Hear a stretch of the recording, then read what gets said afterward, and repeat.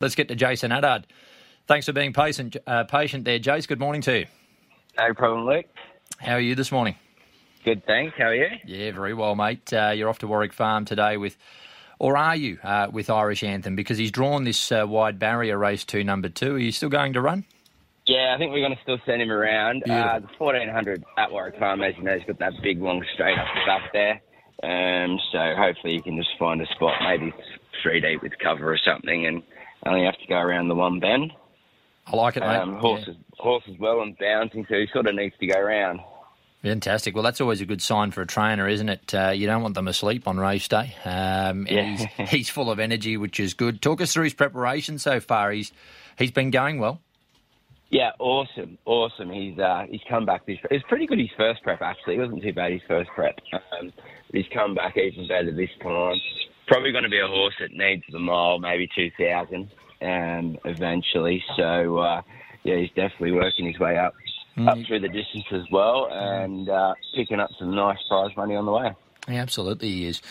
He ran second there to Jacob's Time in that Super Maiden last start at Randwick, and prior to that he was third at Hawkesbury. As you said, he's picking up a check in both runs, and I'm sure the maiden win won't be far away. And look, this seems a nice sort of target for him, 1,400 metres, third up. I know you're saying that, in time, a little bit of ground will suit him. How are you handling him back in distance? Have you, obviously the fact he's fresh this morning, you've already said that is probably something that you're happy with because you've got to come back that 200 metres, don't you?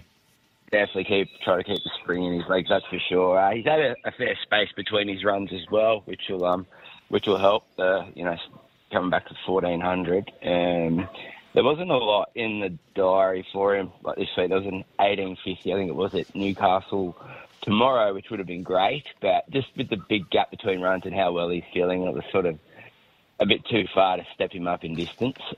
So we elected to go to the 1,400 and then step him up after that.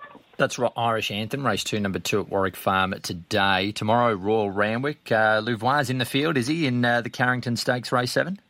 Yeah, he sure is. Fantastic. Going around in the Carrington. Going great, this old horse. Gee, it was good to watch last start, wasn't it? He just teared along in front and he was able to hang on. Yeah, he's a legend of a boy. He's definitely one of my favourites. He definitely gets your heart pumping when he goes around.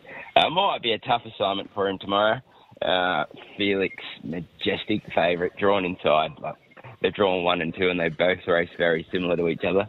So I dare say there's going to be a bit of pace on, but he's going well and he's feeling good. So I once again didn't want to step him up. I had him in the mile as well, but having 4 weeks between the runs and with how he races, I was just worried he'd go too hard on himself and might just pull the stuffing out. So we'll go to 1,400 and carry 53. Yeah, well, it's he'll like being down in the weights. I find often these horses that have a high cruising speed, when they get down in the weights, it's a big plus for them because they can keep going with big weights. All of a sudden they got 53. They can find that extra length or two.